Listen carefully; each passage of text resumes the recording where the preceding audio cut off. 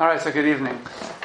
This shiur is dedicated to the good health of Ita Bat Chaya Sarah, who is ill, and we wish her a very speedy refuah shlema, and may the merit of this shiur help things along, and more importantly, may God help her, and may she recover speedily.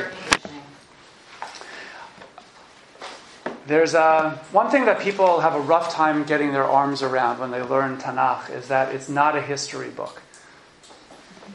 Because it sounds like a history book. There's all kinds of history in there. But in all directions, it's a disaster if you read it as a history book. In other words, there are things that happen that we care about. There are foundational stories. There's all kinds of things that we all learn that are true. But what it really is it's prophecy that uses history to convey its prophetic messages. There is a world of difference both in terms of how we should be reading the book. In other words, we're interested in what are the religious messages. That doesn't just come from knowing what happened. Tanakh is not all about what happened. It's a very selective presentation of events told from a religious, moral value system. I'm trying to convey those values. There's one principle that our sages teach that just about every single classical commentator accepts. The one exception is Ramban, Rabbi Moshe ben Nachman or Nachmanides, who in the Torah refuses to accept it dogmatically. But all the other commentators follow the rabbinic lead. And that principle is called En Mukdam U'Meuchar BaTorah. There is no early and late in the Torah, literally. And what that means is that the Torah is not necessarily conveyed in chronological sequence. And the reason why they are interested in, meaning even in historical narratives, you cannot assume that because chapter 1 comes before chapter 2, that chapter 1 happened before chapter 2. It might have. In fact, if there's no reason to think otherwise, it's a fair assumption. But it doesn't have to be that way. And sometimes there are things in the text that suggest the opposite. There are things that make it either clear or at least clear enough to some that things are out of order. Well, why in the world would a historical, prophetic narrator put things out of order? Yeah, so why would he? Because there's a thematic order. Because there's thematic. The point is, if you're trying to teach a lesson, usually you can do that by presenting events in sequence. But there are times that really gets in the way.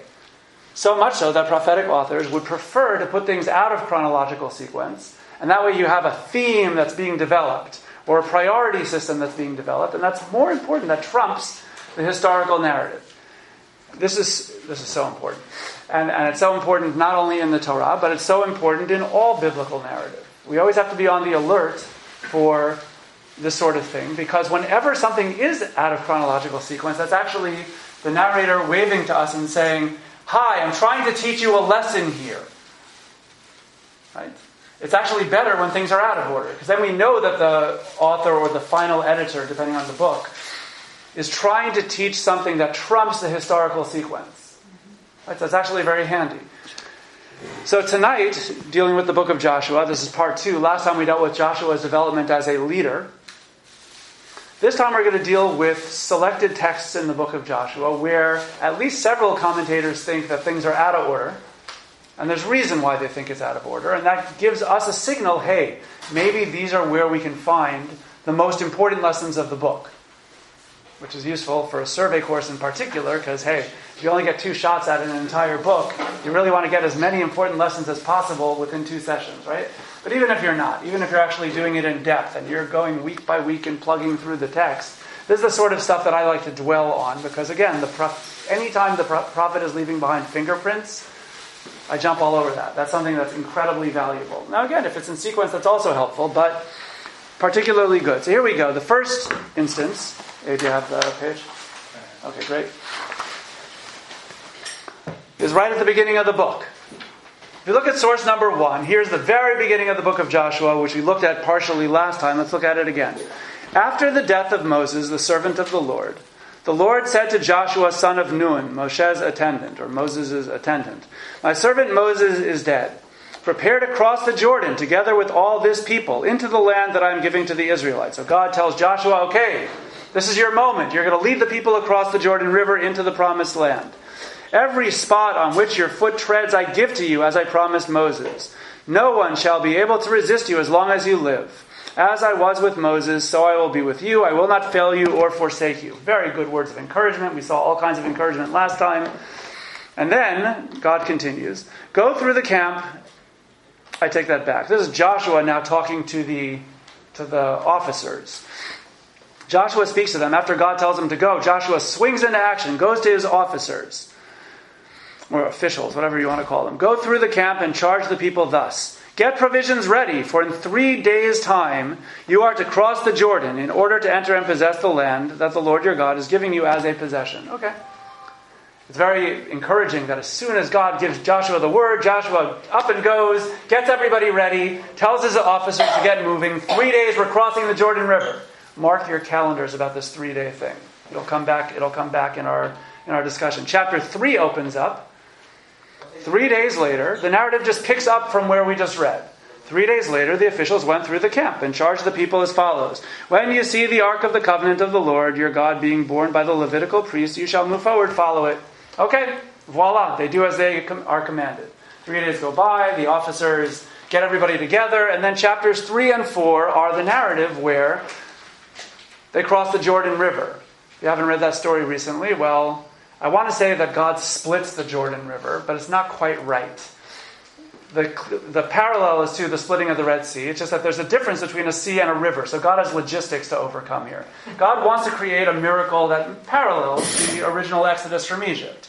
The thing is that when you split a sea, okay, it actually splits. You have water on this side and water on that side, and the Israelites go right down the middle. With a river, God made it stop, but then the stuff that was on this side just flowed downstream and went away. So it actually made a pile. So you had to have a piling of the Jordan, which is meant to emulate the splitting of the Red Sea. It's just that because it's a river, it looked a little different. But it's the same sort of miracle. In fact, if we did not have chapter 2, we would not have missed it. Because this is just, chapter 3 just picks up where chapter 1 left off. Chapter 1 is Joshua ordering the officials to get moving. In 3 days we're crossing the Jordan. 3 days later they do it. Okay, so far so good. But see, then there's chapter 2.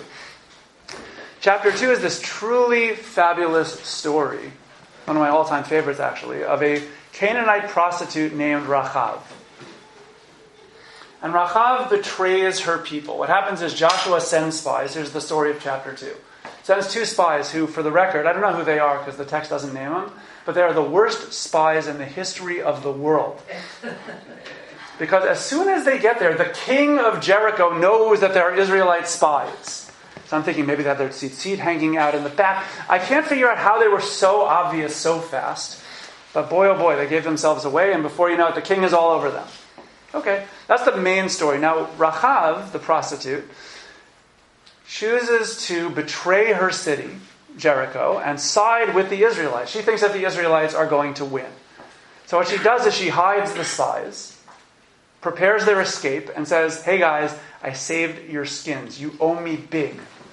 And they say, okay, what do you want? She says, when you come back and God gives you this city, I want you to save me and my family. And they say, you have a deal. All you got to do to make this work is stay in your home. Do not go out. There's a red string you got to tie, so that way we know where you are. Everything is cool. They swear to her. Everything is all good. Does everybody have story sheets as you're coming in? Because I can rectify this also. Robert, don't worry. I'm ready for you.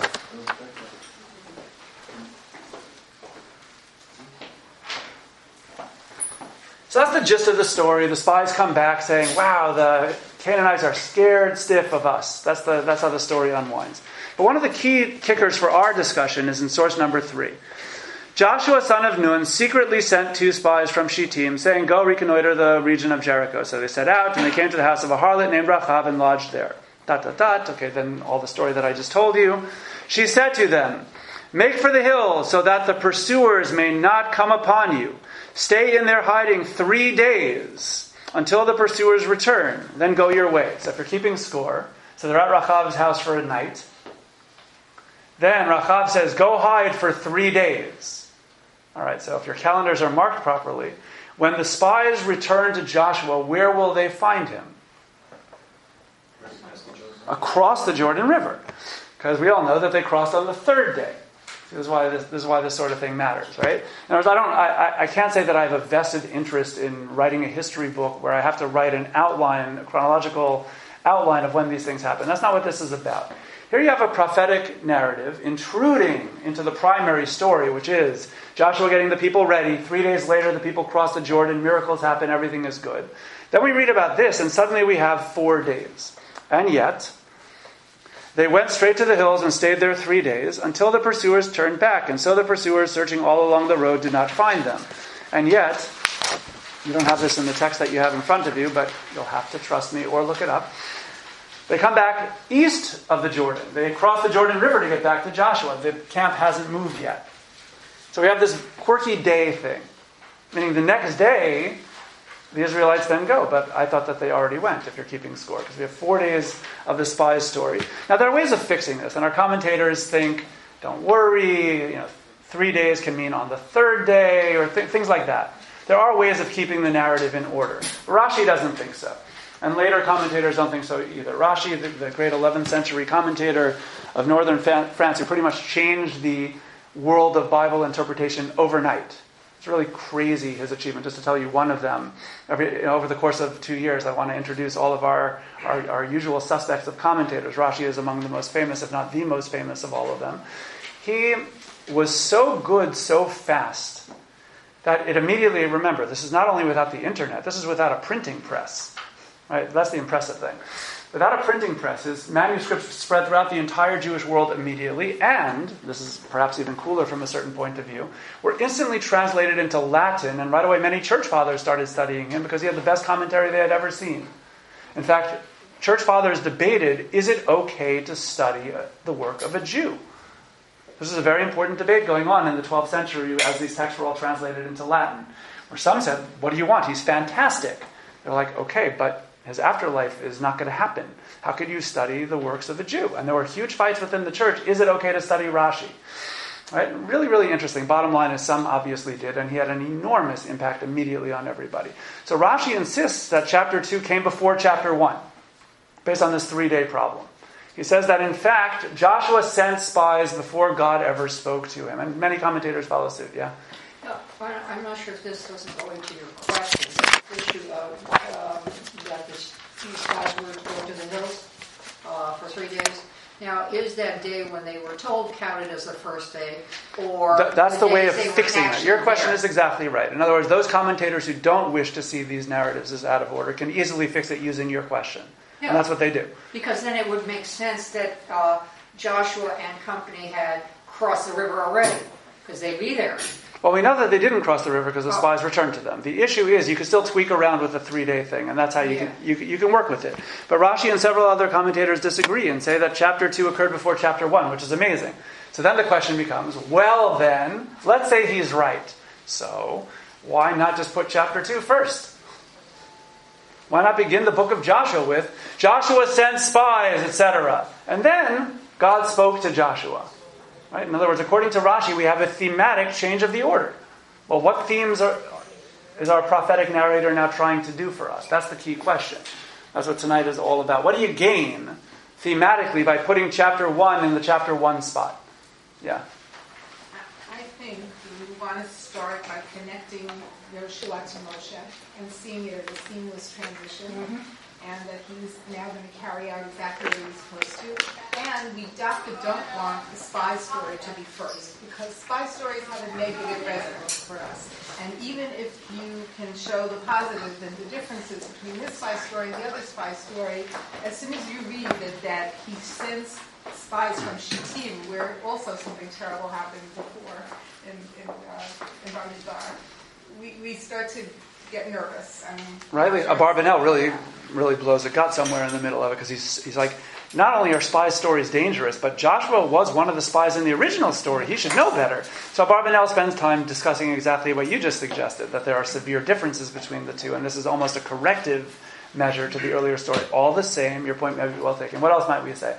What do we gain by putting chapter 1 first and chapter 2 second, rather than just writing it in order the way that it happened? If Rashi's right, yeah. Well, she, I think, directly said it at first, and that's really the succession story.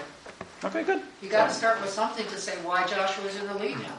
Good. So I agree with all of this. I think that it's critical for chapter 1 to be first for a whole pile of reasons. Leading the way is what Suri said. the whole book of Joshua, a couple of the most important themes are succession from Moses to Joshua, and for that matter, succession from the Torah to a prophetic book. Chapter 1 does that immediately. In fact, Moses' name appears more times in chapter 1 of Joshua than Joshua's name, even though Moses is dead. Moses' presence is so intensely felt because the point is to show succession. Right? So right away we learn, as soon as we open up the book, Joshua is the legitimate and proper successor of Moses. He receives prophecy like Moses. He's ready to lead the people like Moses. We're feeling great. If you start with spies, even if that happened first, that kills it. Right? Nothing bad about the spies. Then Suri says you might have additional problems if you start the story with spies, because, well, how does that make you feel? Especially it's like, oh no, we don't even have any context. So these are very important themes to drive home. There are also many literary parallels. I don't have charts here because that would just take too long. But there are many linguistic similarities between Joshua chapter 1 and the book of Deuteronomy. Like tons. So you get the impression that the author has book of Deuteronomy open.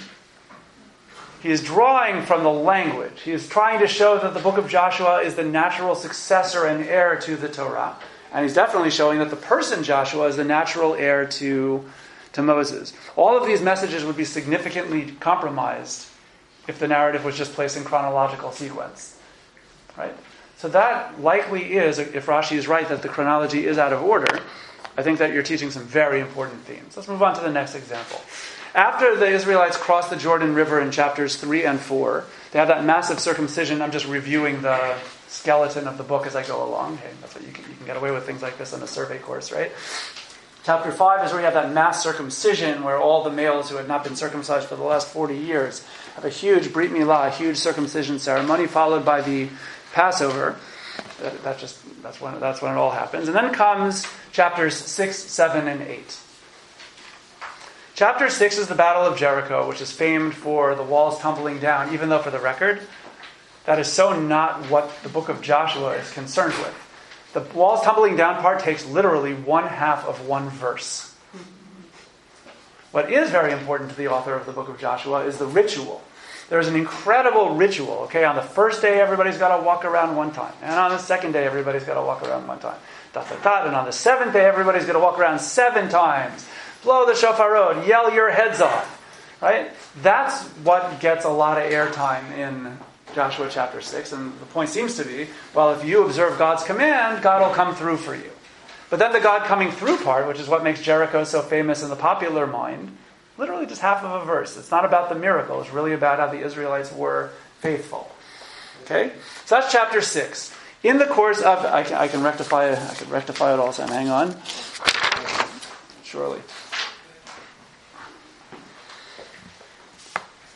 One thing that happens in the course of chapter 6 is after the walls come tumbling down, the narrative goes out of its way to say, the spies from chapter 2 tell everybody, okay, soldiers, here's the house of Rahab the prostitute. We swore by God's name that we would spare her and her family. Nobody touch this home. And they spare her. And then the narrative concludes, and Rahab and her family dwelled among the Israelites until this very day. Meaning she integrated on some level into the people of Israel. Cool. That's chapter 6. Then comes chapter 7. Joshua, in the course of the Battle of Jericho, had instructed the Israelites that there's going to be a cherem. Cherem is where everything in the city of Jericho is taboo. It's sacred. It belongs exclusively to God. And that means you have to destroy the destroyables and take the precious metals and dedicate them to the temple fund. But you can't keep any of that stuff. That's the rule for the city of Jericho. Unfortunately, chapter 7 kicks off that there's one guy, just one, whose name is Achan, from the tribe of Judah, who saw some precious metals and he saw a really nice fur coat. And he just wanted it, so he took it. And he hid it under his tent, under the ground. And God is wrathful, because the taboo, the cherem, has been violated. Nobody else even knows about this, right? It's just him privately, so we, the readers, we know too much. But the Israelites don't know what's going on at all. They think, okay, we were faithful, God saved us, we're ready for the next town. Let's go to the Ai, the next town in line. So they go to attack the Ai, and the spies, Joshua sends spies again, and they say, wimpy town, 2,000-3,000 troops tops, we'll take them no problems. And they lose. They run up to the city expecting God to do something remarkable, and instead they get clobbered by a rain of arrows or whatever they were using, and 36 men die, and the Israelites run away. Morale-wise, this is a total, besides the fact that it's just tragic that 36 people who had nothing to do with Achan's sin died, that's sad enough, but it's also morale-wise, this is a disaster. Because suddenly Israel is, with God on their side, Israel is 1-1. Right? And you don't want to have losses when God is on your side. That's really bad. In fact, if you have losses, you start to think, what? God is not on your side. And if God is not on our side, how in the world are we going to beat the Canaanites? They have walled cities. They have chariots. We have nothing. Right? We are seriously outclassed. It drives me crazy, incidentally. Whenever I teach the early books of Tanakh, the Israelites are always militarily outclassed. And by far. We are so behind militarily. Like, our only hope in keeping scores if we're righteous, because then we get God, and that beats chariots. But without that, we're done. We have no good way of fighting superior forces. Right? It's only King Solomon who finally built an infrastructure to say, here's a good idea. Let's have enough money to build stables and create the infrastructure and have chariots. And suddenly nobody attacked us anymore. Right? It was just a great deterrent. He wasn't an offensive general. He simply said, now nobody's going to mess with us. And he was right.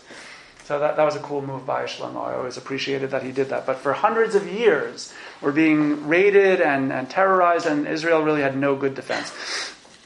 So the chapter 7, after this happens, the people go bananas. Joshua comes crying to God, and God says, what are you crying for? Israel has sinned. You have to get rid of the sinner. And so they do. They have a whole ritual procedure, and by the end of it, Achan and his family are executed. If you're a theologian, you may be bothered by and his family part of that sentence. Okay, you're right. I'm bothered too. Any human being should be bothered by that sentence. But that's how God's justice works in Tanakh. God punishes families, not just the individual. Courts are not allowed to. Human courts are not allowed to punish families for the sins of the father. But God sometimes does. And this is one of those cases where he does. So there's a lot to be said about that. Sorry to just throw out a sentence. But hey, it's a survey course. When we do this in depth together, we'll go crazy. And we'll discuss all these major issues that come out. Yeah. No, I'm not sure about this comparison because I don't remember the spelling. But there was a king by the name of, in English we would call Rehoboam. Yeah. How's that spelled in Hebrew? It's Rechavam. What about? Because I'm looking at Rahab. And are they cognate names? And is there perhaps a relationship that goes back to her, to that king? I can't tell you no. But there's no reason to. I mean, you're right. It's the same letters. In a Scrabble game, if you had Rachav on the board, you could add later. I know it's proper nouns. You can't really do that anyway. But fine. Yeah, you know what I'm asking. But it would be the same letters. Good observation. All the same. All right. So that all being said, so that's what happens. And after Achan is killed, then comes chapter 8, where the Israelites go back and fight against the Ai, and this time they beat it. Okay. The end. And then the end of chapter 8 rolls in. And here we have this nice ceremony that occurs in source number 4. At that time, Joshua built an altar to the Lord, the God of Israel, on Mount Ebal, as Moses, the servant of the Lord, had commanded the Israelites. Indeed, he did. This appears in the Torah in chapter 12 of Deuteronomy and also in chapter 27.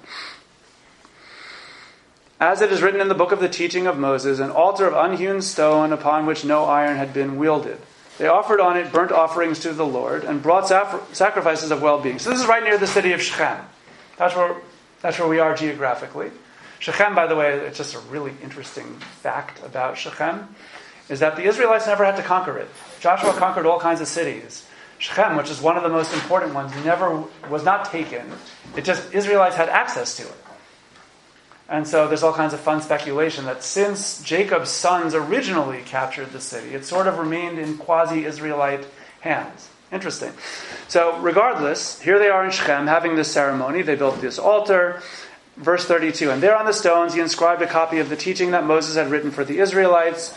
So he wrote at least a piece of what we call the Torah. All Israel, stranger and citizen alike, with their elders, officials, magistrates, stood on either side of the ark, facing Levitical priests who carried the ark of the Lord's covenant. Half of them faced Mount Gerizim, and half of them faced Mount Ebal. And as Moses, the servant of the Lord, had commanded them of old, in order to bless the people of Israel. 34. After that, he read all the words of the teaching. the blessing and the curse, just as written in the book of the teaching. There was not a word of all that Moses had commanded that Joshua failed to read in the presence of the entire assembly of Israel, including the women and children and strangers who accompanied them. Beautiful. There's this big ceremony over here. The archaeologist, I think, I just heard this from a friend of mine. His name is Adam Zertal. Alav Shalom, apparently just passed away. I have to confirm this, but a friend of mine who lives in Israel told me, so I believe him. Adam Zertal in 1985 published an article that he thought he found this altar. He certainly found some kind of structure in the Mount Eval area, dated it to the right time period, thought it looked like an altar, and said, hey, cool, this might very well be Joshua's altar. And maybe it is. Of course, right away other archaeologists disputed that. Some thought it wasn't an altar at all. Some thought it might be an altar, but not this altar. I don't know. To me, it doesn't make or break my faith in any regard, whether or not. I would just think it would be astoundingly awesome. If we have I like it when you have a piece of the biblical world. Not because that proves that the story occurred, but because it's just amazing to get a living, tangible sign from that world. If anything that Joshua touched, man, I would want to go visit that thing in a hurry. So the question is, when did this happen? Let's stick with our topic, which is, when did this story occur in the sequence? Well, what does the beginning of the paragraph say? At that time. So, okay, so following my narrative that I've been telling you, so when did this happen? After Ai, sure. Yeah, chapter 6, they capture Jericho. Chapter 7 and 8, they capture the Ai. And now they build this altar. Why think otherwise? Robert. Wasn't there a part of the last chapter in Deuteronomy where Moshe says that because these people won't remember the original event, that they're to write down, like homework, the entire Torah on stone, so they can read it again before them as a perpetual sign? Isn't there some commandment like that? We're describing two different things which are related but not the same thing. This is not a replay. This is not that. No. This is source number 5, which you can look at for yourself, and we'll look at it together in just a moment. What you're describing is what's called the Shirah of Ha'azinu, the Song of Ha'azinu, which is a warning to the people that I know Moses says that after I die you will surely fall apart, and this song will be there to say, I told you so. That's why Ha'azinu is there. God is foreseeing that there will be a disastrous period, and then the Israelites will say, where was God? And God will say, actually, no, where were you?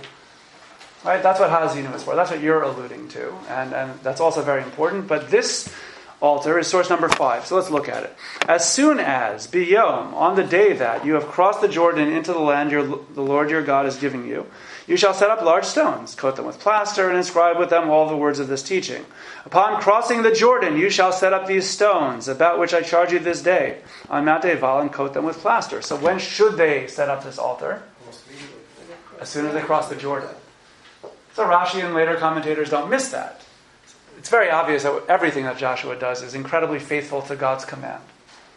So if God said, do it as soon as you cross the Jordan, Rashi and many later commentators are convinced, well, this story at the end of chapter 8 must have happened prior. It must have happened at the end of chapter 4.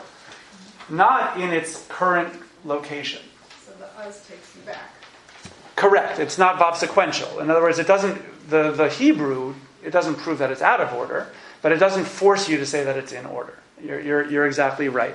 So Rashi and several commentators say that this story occurred prior to Jericho and the Ai, based on the fact that God commanded, do it as soon as you cross. There's another view in the Jerusalem Talmud of somebody named Rabbi Yishmael. And Rabbi Yishmael argues the opposite. He thinks that this story of the altar happened much later. It happened after the entire land was conquered and distributed. And we'll get back to his view in a little while. But according to all of those, we're still back with our question, which, again, I'm not trying to write a history book of, with a chronological timeline. That's not what this is about at all. The issue is, granting that there's at least a reasonable possibility that this is not in its proper sequence, well, once again, why would the author put it here? What is he trying to teach? In other words, that's the important question. It's never about the what happened. It's all about, let's grant that Rashi and co. are right, that this may be out of sequence. Well, then what is he trying to teach by putting this passage here?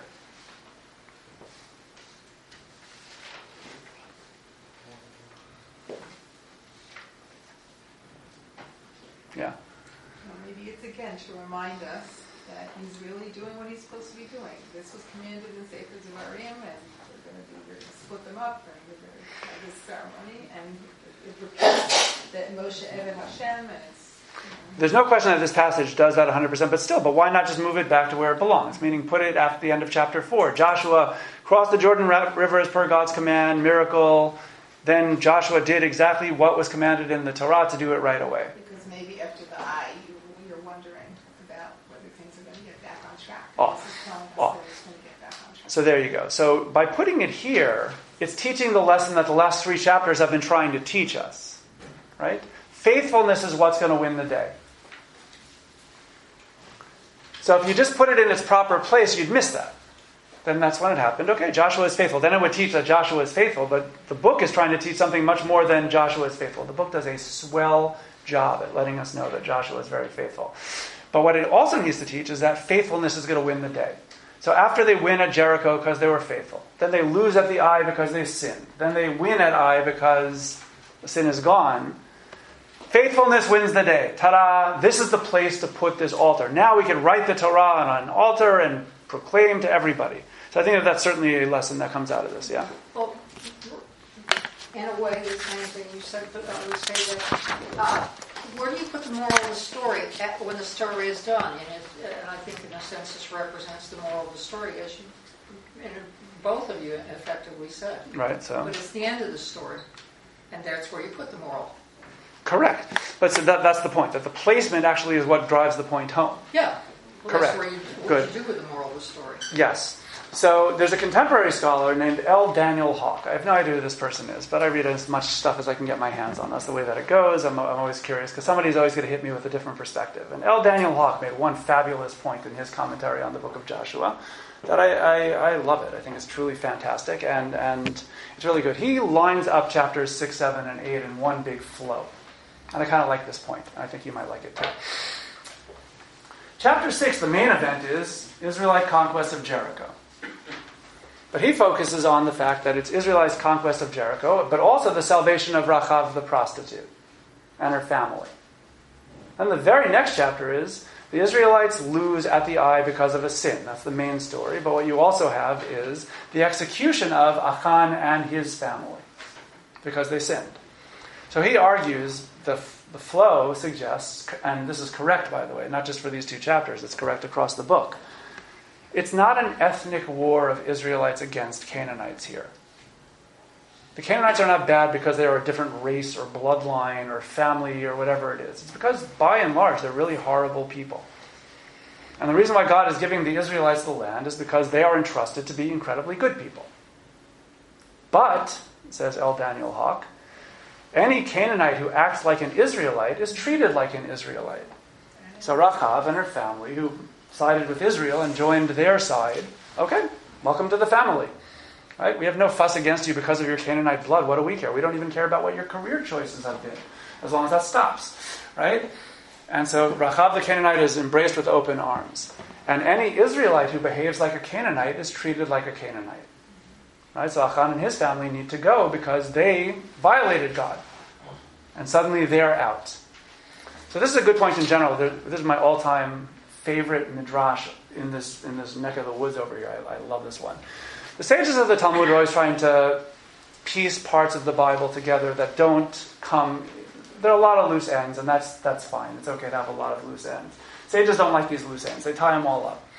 So in this case, Rachav converted and joined the people of Israel. Well, we got to find her a shidduch. Right? Don't you know? We got to find her somebody to marry. We need a husband for her. Right? Sages are always worrying about things like this as well. They should. It's a very important issue. And so they have to find her a shidduch. And as long as we're on that subject, Joshua needs a shidduch. We never hear anything about a wife or a family. The leader of the people of Israel, my goodness, he better have a wife. And so the sages make a shidduch between Rachav, the Canaanite prostitute, and Joshua, the prophet of God. Right? Midrashically, they're married. Now, what I love about this particular Talmudic passage, other than this is yet another one of gazillions of examples of tying together loose ends, is what they're saying is, okay, let's think about it. In our perception of the world, there's humanity, and Canaanites are at the bottom of that. They're the lowest, most immoral people on the planet. Okay, then Rachav is a prostitute, meaning she is the bottom rung of Canaanite culture. But if she is a sincere convert, we embrace her with open arms and she can marry a prophet of God. Isn't that fantastic? You couldn't ask for a better pro-conversion statement than that, ever. It's truly amazing. And again, they didn't have to link them up in marriage. But that's the way the Talmud works, but it also teaches a very profound point. But I think that's what L. Daniel Hawk is trying to do, right? Without quoting the Talmud, he doesn't know that. But what he's saying is that Rachav belongs to the people of Israel because she's accepted Israelitism, and Achan has to go because he's essentially become a Canaanite. Zohar? I'm just going back because I'm still bothered by this, but if we're trying to show Joshua's faithfulness, why are we putting this passage at the end of chapter 8 as opposed to right before breaking the eye?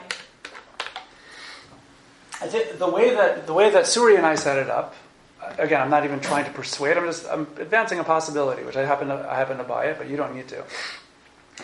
This is the culmination of the sequence, that they won in Jericho because they were faithful. They lost in the eye because they were sinful. They won in the eye once they were faithful again.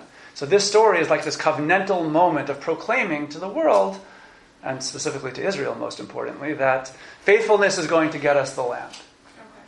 That's the gist of that. But L. Daniel Hawk picks up on a different detail in source number 4 that I completely missed. Again, I bless Hawk big time for this whole sequential argument because I missed it entirely. He picks up on a little tiny detail that occurs twice in this passage, that as many times as I had read it, I wasn't paying enough attention, so all of a sudden he jumped it out. In light of this Rachav as an Israelite and Achan now as a Canaanite, well, in verse 33, still in source 4, all Israel, stranger and citizen alike. Who exactly are these Gerim? Who are the strangers? The answer is that already here we see that anybody who's willing to join the people of Israel and embrace the values of the Torah, well, whoever these people are, I don't know if they're Canaanites or other peoples, but there are Gerim right in this passage.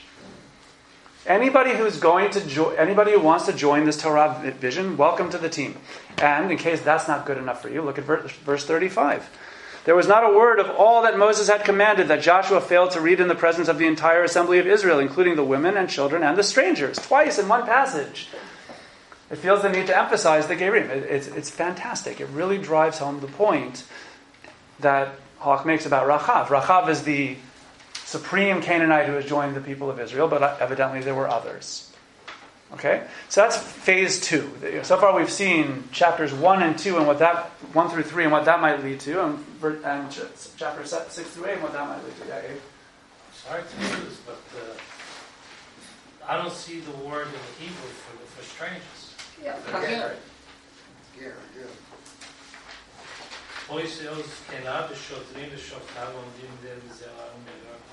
Where? the last line. 33 in Hebrew. It's in 35. It's in Lamed A. Kager Ka-Ezra. Twice. Huh? He's saying twice. I see the 35. It's in 33 also. 33 says Kager Ka-Ezra.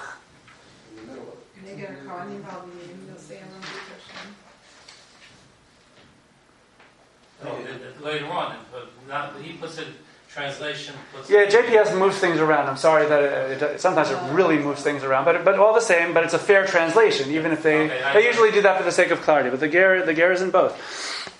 And so, okay, so that's point number 2. We need point number 3. Let me do point number 3 and make sure I can pull that, and then we'll have time hopefully at the end for a couple of questions.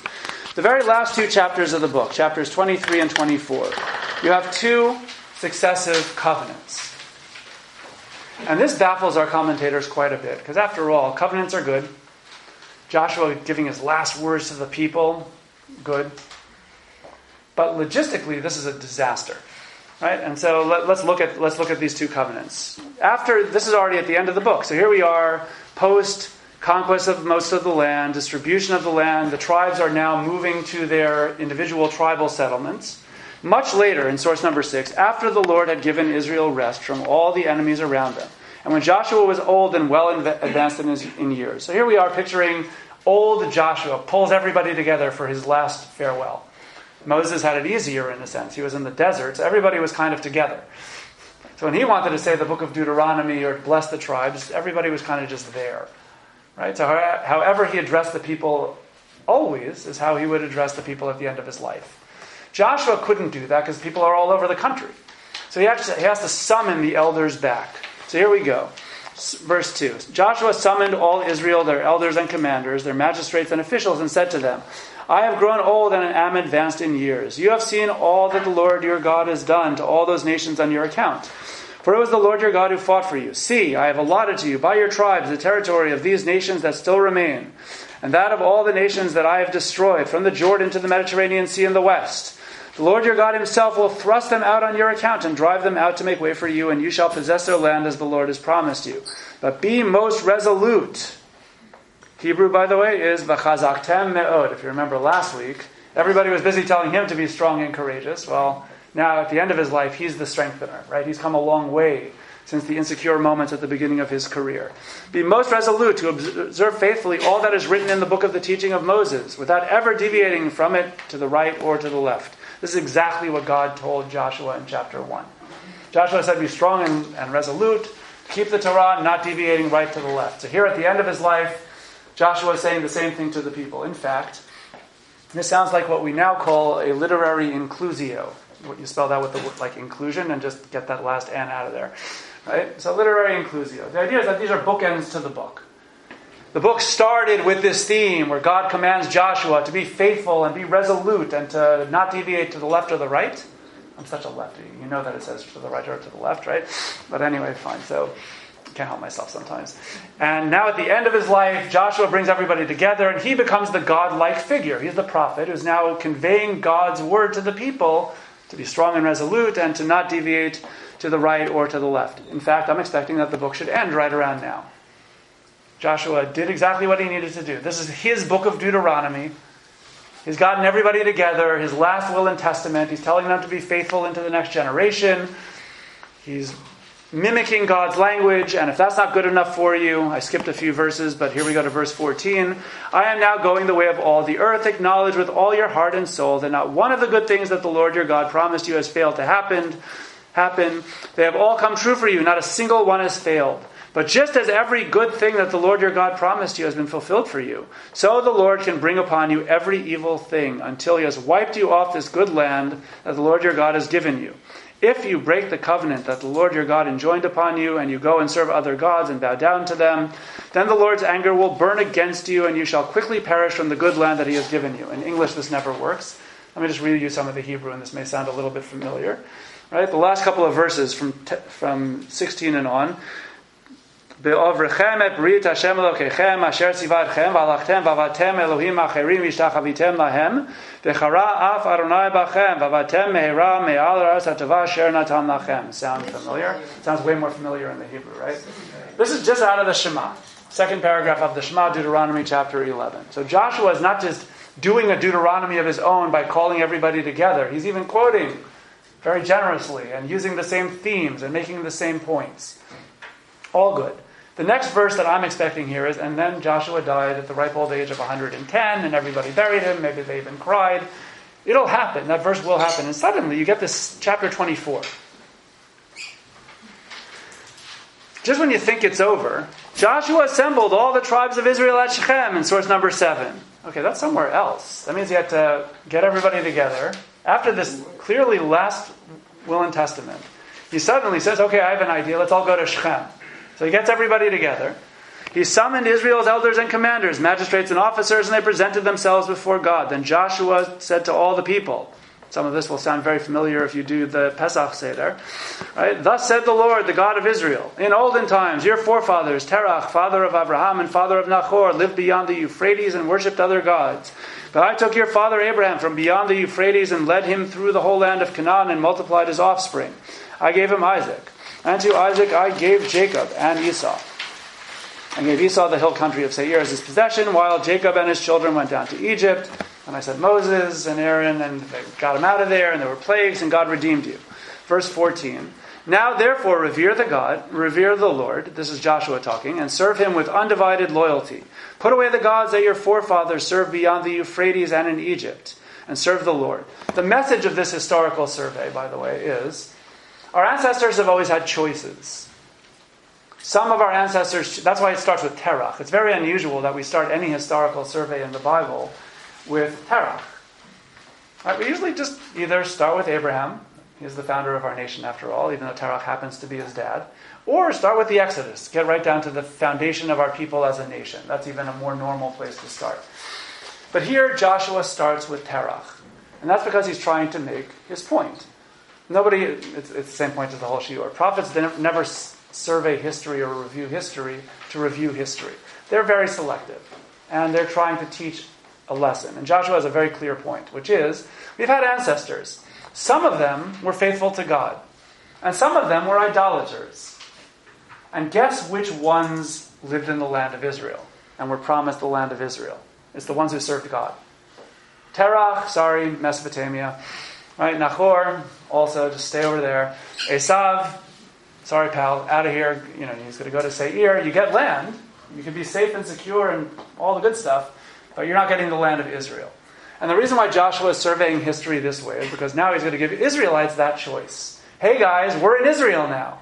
We have the choice that all of our ancestors had. We could either serve God, or we could serve pagan deities, the gods of Canaan. If we serve God, we will stay in the land. Right? And if we serve pagan deities, well, look what happened to our other ancestors who took that route, that we won't be here anymore. That's the point of his survey. So here comes the now. Verse 14.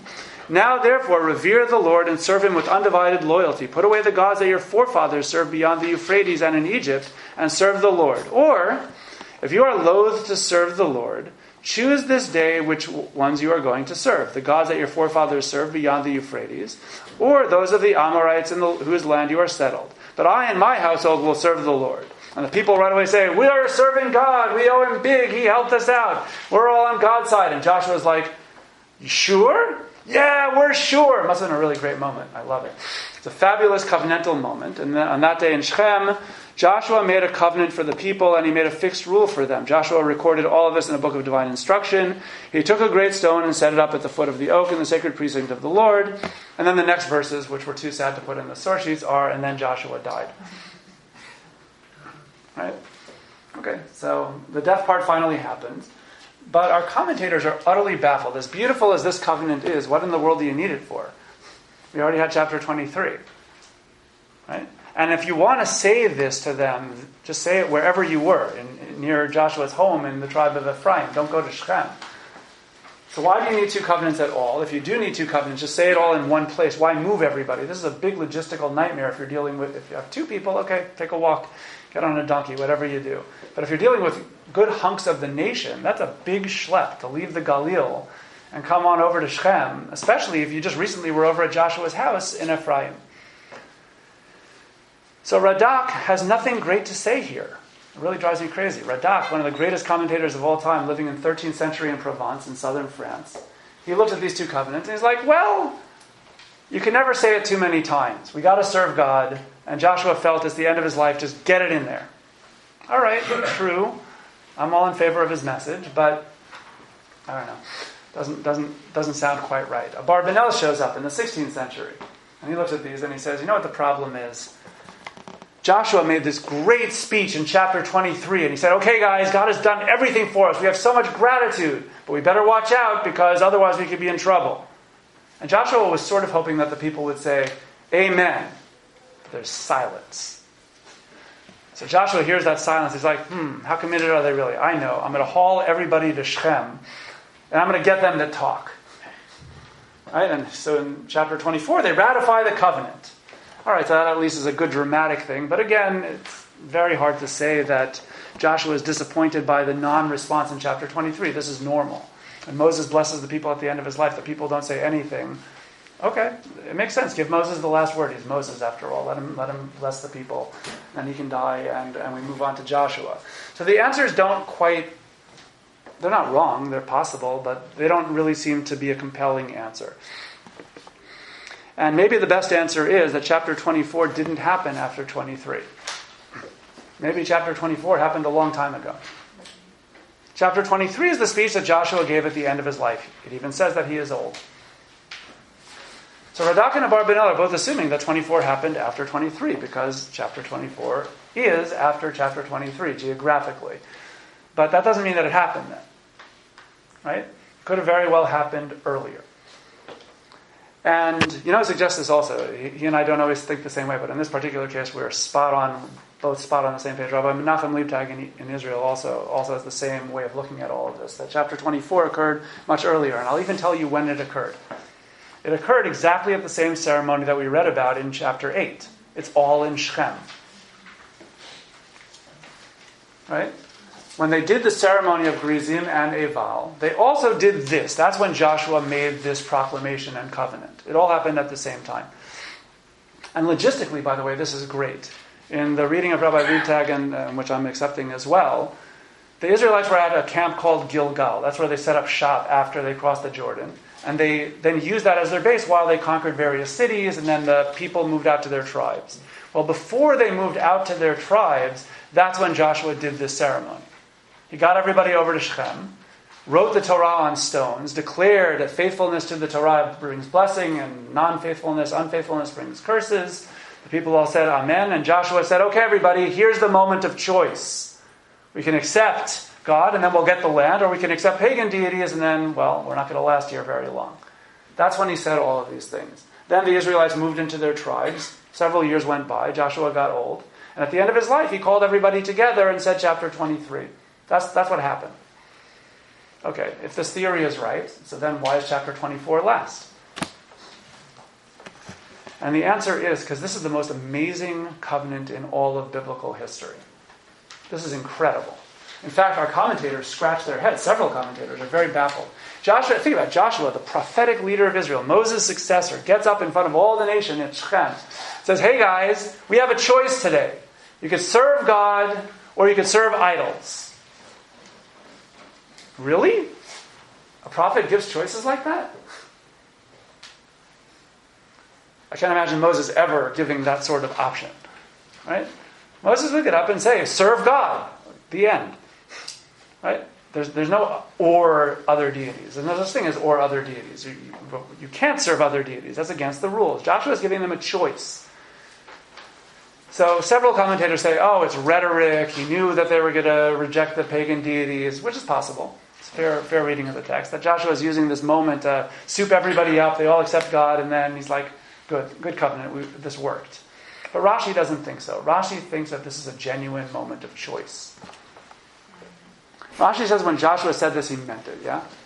All through the last parts of Devorah, and Moshe is always saying, well, if you don't do this, this is what's going to happen. You don't do this, this is what's going to happen. You're right, but they're threats. Moses doesn't say, oh, sure, go ahead and serve other deities. He says, you better watch out. If you serve other deities, then God will be wrathful, and you will suffer, and you will have droughts and punished. And Choose life.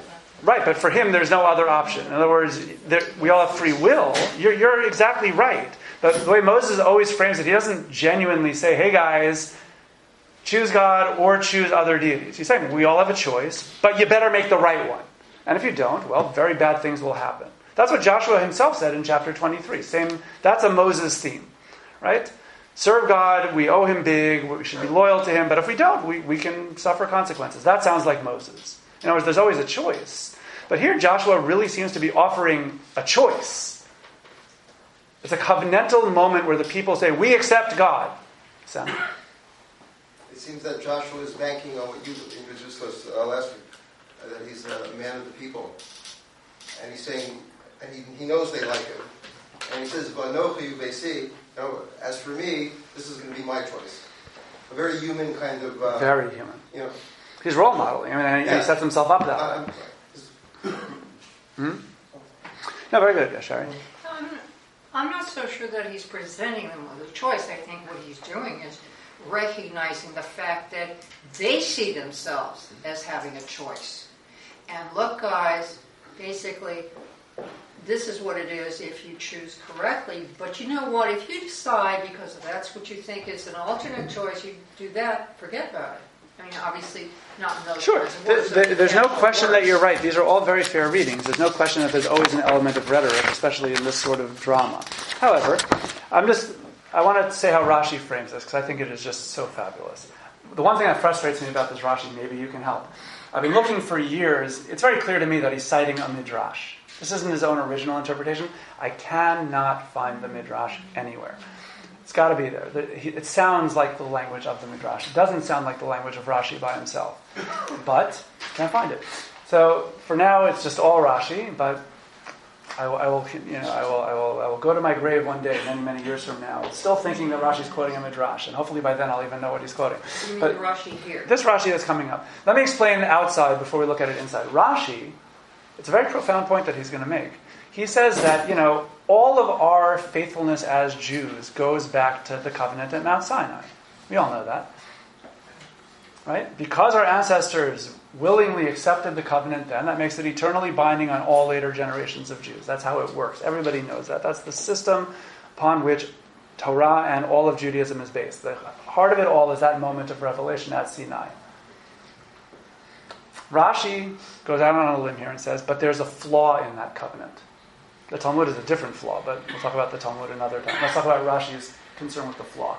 The flaw in this in the whole point is that the Israelites are in a desert. Let's say they said no. God is like, all right, no more manna or miraculous wells for you.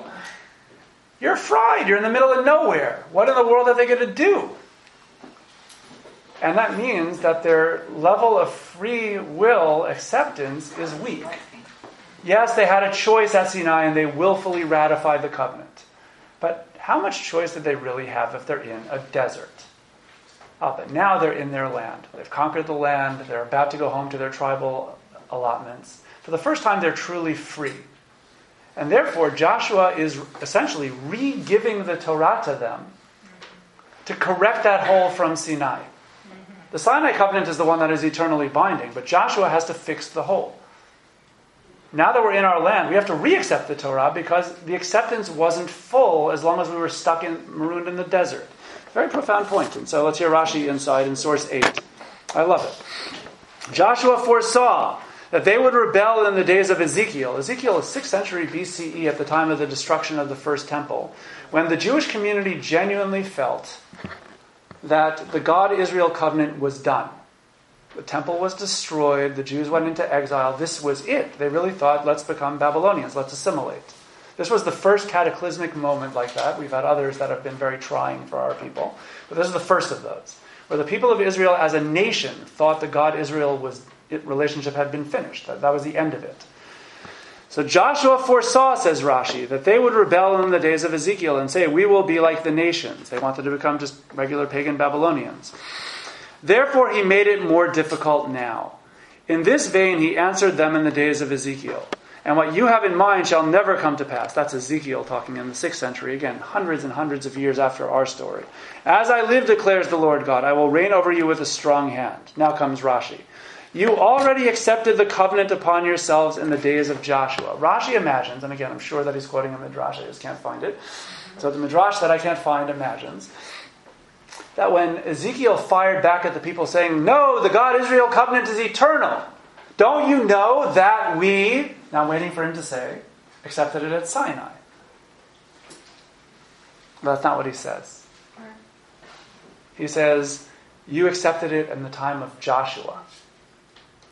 The eternal binding covenant that Ezekiel invokes in this Midrash, that Rashi is apparently quoting, is the binding covenant that Joshua is doing here in chapter 24. And you may not say, we accepted the covenant in the days of Moses only so that we could enter the land. In other words, they could always use that as an excuse. Now that they're in the Babylonian exile, they could say, well, we only accepted at Sinai because we were marooned in the desert. In the days of Joshua, you had already entered and you nevertheless accepted. That's good. It's fantastic. It's worthy of Rashi, right? But not only is it fantastic, so to me, that's why this chapter had to be the last chapter. Because this chapter is the most important chapter of the book. This is the climax. This is what the book of Joshua is all about. Namely, the people of Israel have re-accepted the Torah in their own land. Right? That's what this book is about. Will. Freely. They've accepted it freely. That is single-handedly the most important theme. So let's just review the themes that we've picked up over the course of the evening. There are 3 major discussions that we've had where there seem to be chapters that are written out of chronological sequence. And again, that's a tip-off to us. Major lessons are happening here. And the editor or author wanted to change from the chronological order in order to teach major points. Chapter 1 and 2, we learned about the significance of the succession of Moses to Joshua, and from the succession of the Torah to the book of Joshua. In chapter 8, we talked about the centrality of faithfulness is what will get the people of Israel their land, and sinfulness will not. And then it has the bonus lesson of any Canaanite who acts like an Israelite is an Israelite and is treated as such, and any Israelite that acts as a Canaanite is treated as a Canaanite.